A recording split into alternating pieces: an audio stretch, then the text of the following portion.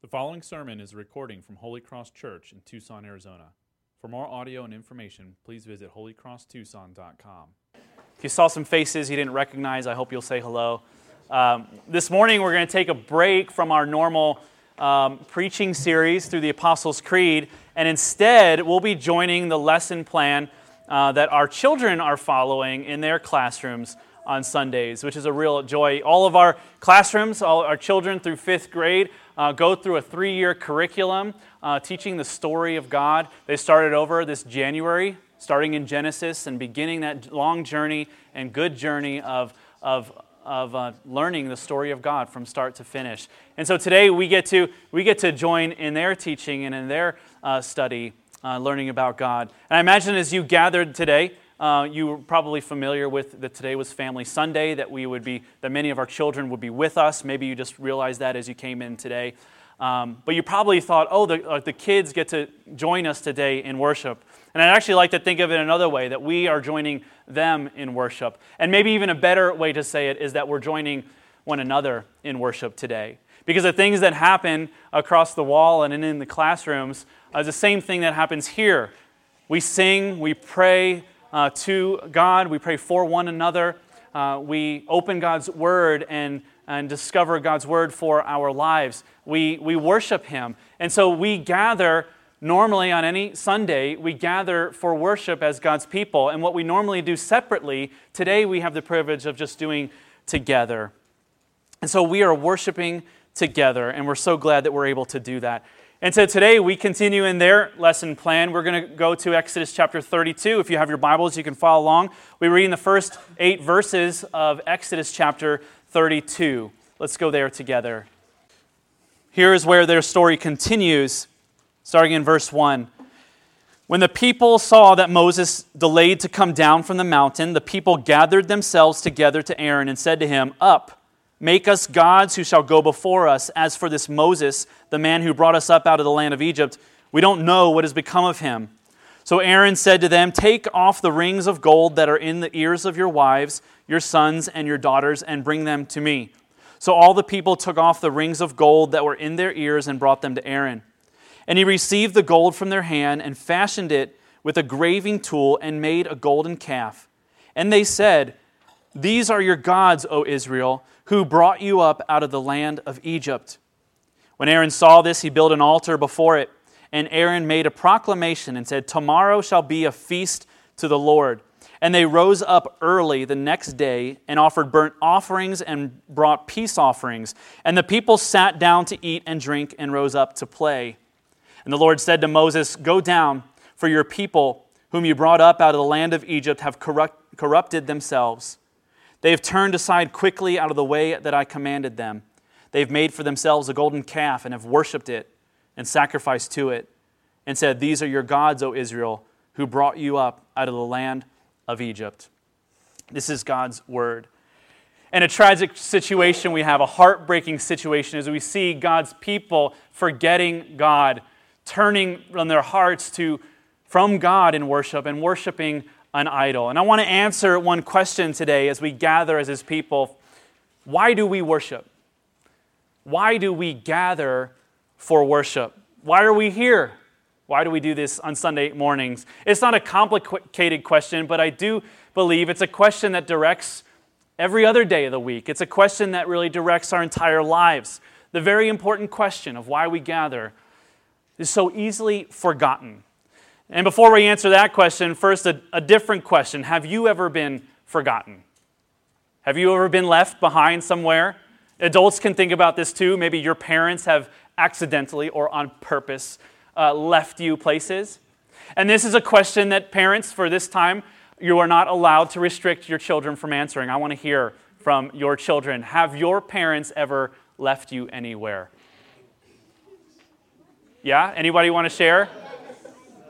They're just shouting it out, Knox? When I got lost at Peter Piper Pizza. All right. Lost at Peter Piper. Gwen? Every one of those children are saying... That's good.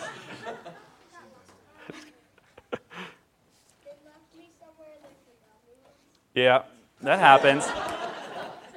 That one time. give you a pass. Anybody else? Israel. Whoa. Nevaeh. My dad was going in and out, and she got Lexi in the car, and she freaked out. Oh my goodness. And everybody is okay. These are good things. What fun. I've been left many places. I've been forgotten. As the middle of 7 children, I've been forgotten everywhere. My parents, for most of the time, they said they had 6 kids, and I'm like, hello, I'm right here. You know, I've been left at grocery stores. Now notice I said grocery stores, not grocery store. You may think, well, how many grocery stores? All of them. My parents would go to the grocery store on one trip for bread and a second trip to pick up their middle child. Felt like they're always going back. I got very comfortable sitting on curbs waiting for my parents to drive up. I was left at the zoo once for what felt like all day, left to fend for myself from strangers and also wild animals.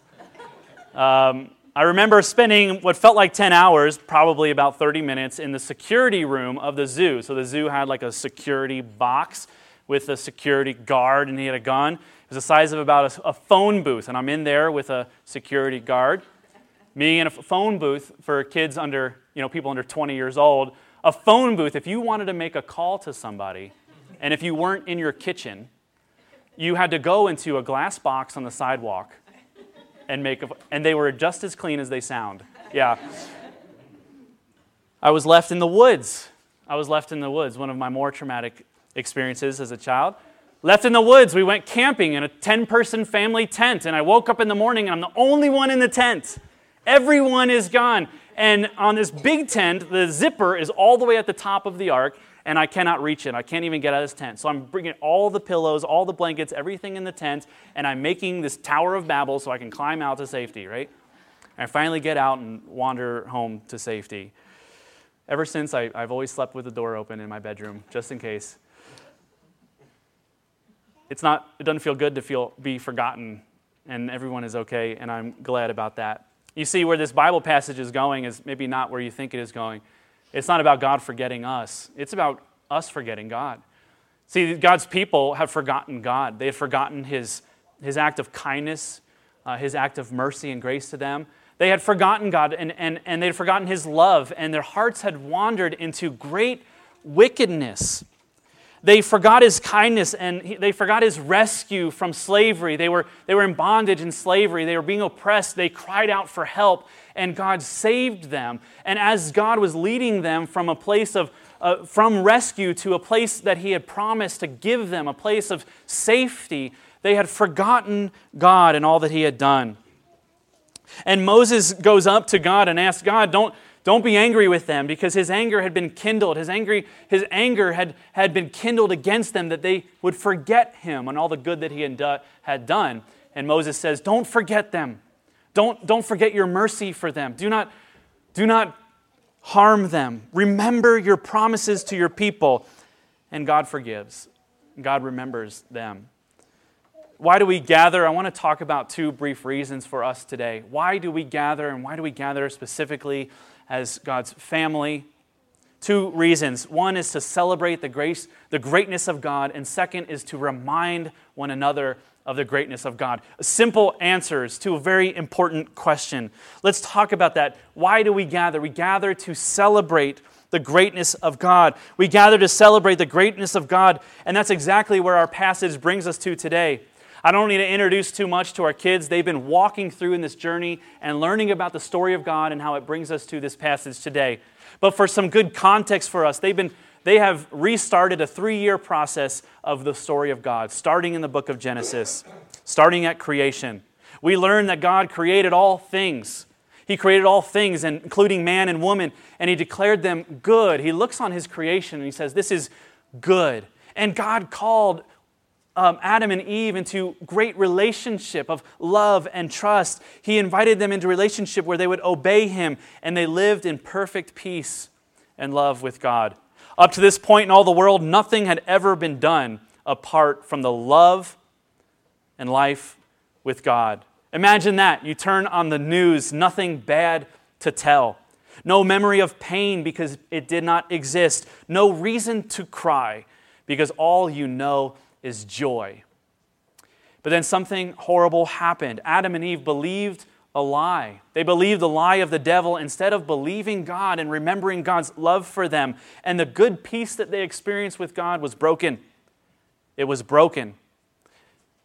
And thankfully, the story doesn't end there. God would speak a gracious promise. He would initiate with them, pursue them. He would come into the mess that they created, and He would give a promise that He would bring them out of that mess, that He would fix the mess that they created. He promised to save them from the curse of their sin and disobedience. God seeks them out in the midst of all of their forgetful disobedience, and He promises to rescue them.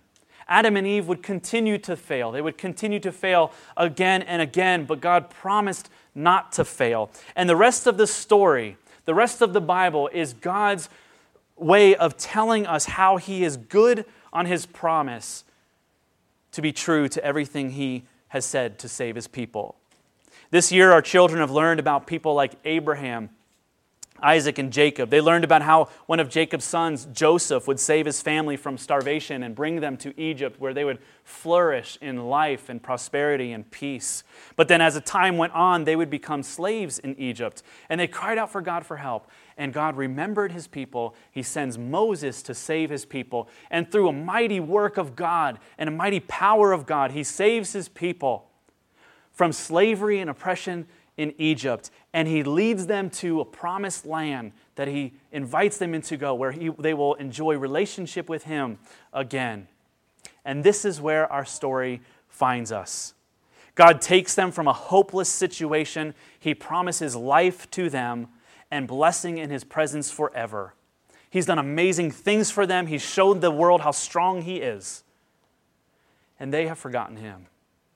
They have forgotten God, and they begin to turn their hearts away from God to love something other than the God who loves them, pursues them, rescues them, and provides for them when they are hungry, when they are thirsty, when they are afraid. Literally, they are hungry. They say, God, we are hungry, and food falls from heaven. And every morning they wake up, and there is fresh, sweet food welcoming them as they come out of their tents.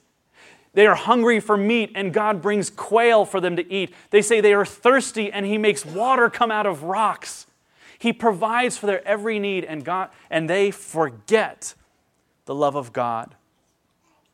And so they are stressed out. And I want you to imagine what you might do when you are stressed, when you're frustrated, when you're afraid. They are afraid and frustrated, and they say, where is Moses? Moses has gone away, and we don't know where he is or how long he'll be gone. Where is this God who has promised to be with us?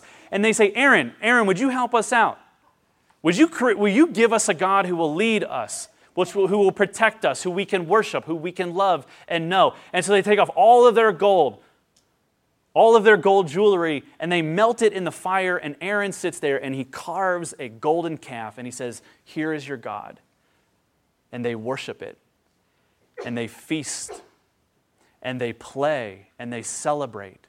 And they say, this is the God who has brought us out of Egypt. This is the God who has saved us. Isn't that amazing? Having been rescued and in their journey to occupy the land of blessing that God would give to them, they become stressed out and forget God. God's people forget. Their hearts become so forgetful that they begin to believe that a golden cow, a little statue, has pulled them out from slavery. Ridiculous, right? It's not so ridiculous. We do it too, probably not in the same way, likely not in the same way, but it's not just a story of how God's people forgot God a long time ago. This is our story as well. The passage shows us our natural desire in times of stress and frustration, anger or fear, or in waiting for God to lead and to bless us, the things that we will do. We forget the greatness of God, and we turn our affections towards other things and people. We substitute the God who loves us for a powerless idol.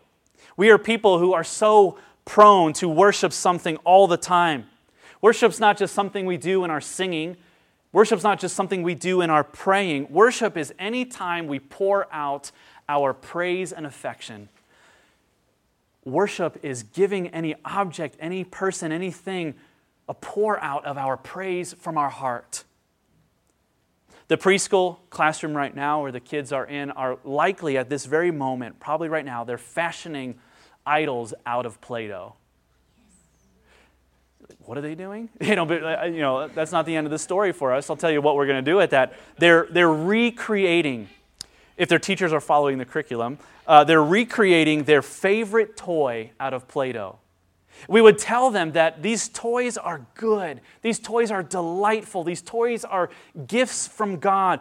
But if our heart cares for those things more than God, these toys will become objects of our worship. We will celebrate that thing in our life. We will find delight in that thing in our life. We will hope in that thing, and we will forget the love of God so much so that we will depend on that thing for our lasting joy and happiness.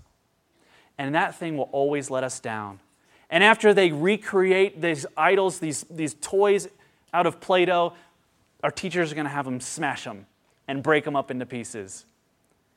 Seriously, if I gave you Play-Doh, what would you form? What would you fashion? What would you make? The Israelites made a calf. They made a cow, likely to remember the days when they were in Egypt, because there were cows everywhere. Maybe remembering a day when life was at least consistent, where they had a home, where they had a roof over their head. Maybe they're thinking, I want to go back to those days. Even though they were in slavery, even though they were not able to worship God, at least they had comfort, at least they had routine, at least they had order, society, felt like they had a purpose.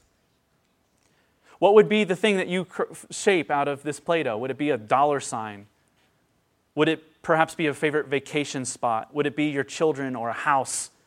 Or maybe your reputation or what people think of you? I don't know how. If you can come up with a visible expression of ego, good job. That's hard. What would you fashion? Would it be a job or a friend or maybe a newest tech item? Here's the thing to remember. We're always praising something. We're always forming something, and there's always something in our life that we are pouring out praise to. We're always worshiping something or someone. Do you see yourself as a worshiper? We all worship. The question is, what is the object of that worship? We are continually, in every thought and action, demonstrating what we believe to be ultimately a great and worthy of our time and energy. We're always demonstrating this is important. This deserves my praise, my attention, my affection. We gather to celebrate the greatness of God. It is God who has rescued us. It is God who loves us, who alone is great. And they pour out their praise to something else. Moses comes down from the mountain. Here's how the rest of the story goes. He comes down from the mountain as God says, look at what my people are doing. Look at what is happening. Moses, go down there because my anger is being built up against them. Go down there. So Moses goes down there and he approaches Aaron and he says, Aaron, man, what did these people do to you to make you do this? I mean, how did they trick you so much that you would do this thing? And here's what Aaron says. He says, oh man, you know how these people can be. You know how stubborn they are. You know how messed up they are. They're so hard to please. All I did was I took their gold, I threw it in the fire, and out popped a golden cow. That's exactly what he says. Read 21 and 24. That's what he says. But we know that he sits there and he crafts it for them. He gives them an object of praise. He goes along with it. If you want some help in identifying what these things could be in your life, what these idols, what these objects of worship, where you're pouring out praise, consider what you do or how you feel when you're stressed out. Consider what you do or who you go to or where you go to when you're hurt, when you feel abandoned, when you feel frustrated. When you're stressed and frustrated and hurt or afraid, the easiest thing to do in the whole world is to find someone whose fault it is that you feel that way. I mean, it's really the easiest thing to do. It's actually harder to do nothing than it is to find someone who is to blame for why we are pouring out praise to something other than God. Why did you hit your sister? Because she won't stop making that sound. Why did you cut that person off so aggressively on the street? Because they don't know how to use their blinker. Why did you cheat on your test? Because my mom didn't wake me up in time. Why have you not been present emotionally with your wife? Because she doesn't respect me for who I am. Why did you snap at your husband? Because he doesn't care how hard of a day I've been having. The easiest thing to do is to forget. The easiest thing to do is to blame others. This is what Aaron does, and he doesn't even see it. We look at it and we say, that is the most ridiculous lie. But I'm convinced, he was convinced that that's exactly what happened. We often forget the kindness of God. We run to substitute pleasures that are incapable of bringing us the peace that we so strongly desire. What is the kindness of God? Here's how this story goes on. Moses says, you've sinned such a great sin against God. You've forgotten God. You have poured out your affection and praise to worshiping idols. Let me go up and talk to God and see if there's something I can do. He says, let me see if I can atone for your sins. Let me see if I can go and get God to cover over your sins so that he doesn't kill you. Because God talks to Moses and he says, Moses, go down there. You got to figure something out because honestly, I want to start over. And I want to wipe everybody off the face of the earth and I just want to start over because I'm so angry. I'm so angry that they have forgotten me. And like we saw in the garden when Adam and Eve disobeyed God, we see it again here. God's people forget about God. They disobey him. They neglect to worship him. They neglect to pour out praise from their heart for who he is. They forget to celebrate the greatness of God and his love. And even in the midst of their greatest forgetfulness, God once again is moving towards his people in love and mercy. And Moses goes up to God and pleads with God by saying, don't forget your promises. Don't forget your people. Don't forget your mercy and love for them. And God forgives them. Because Moses intercedes on their behalf. He goes to make atonement for their sins, to satisfy God's anger. And it's only because Moses, we understand it more clearly, Moses is a picture of what Jesus would accomplish for you and me. Here it is, and this is why we celebrate. Jesus goes to the Father on our behalf so that our sins, past, present, and future, would be forgiven because Jesus stands in our place. He atones for our sin. He satisfies God's anger for our sin on the cross. He takes our sin as he's nailed to the cross. He dies and he raises from the grave, proving to have conquered sin once and for all. It's as if Jesus is saying, let me go. Let me go to God and see if I can atone for your sins. He pleads with the Father.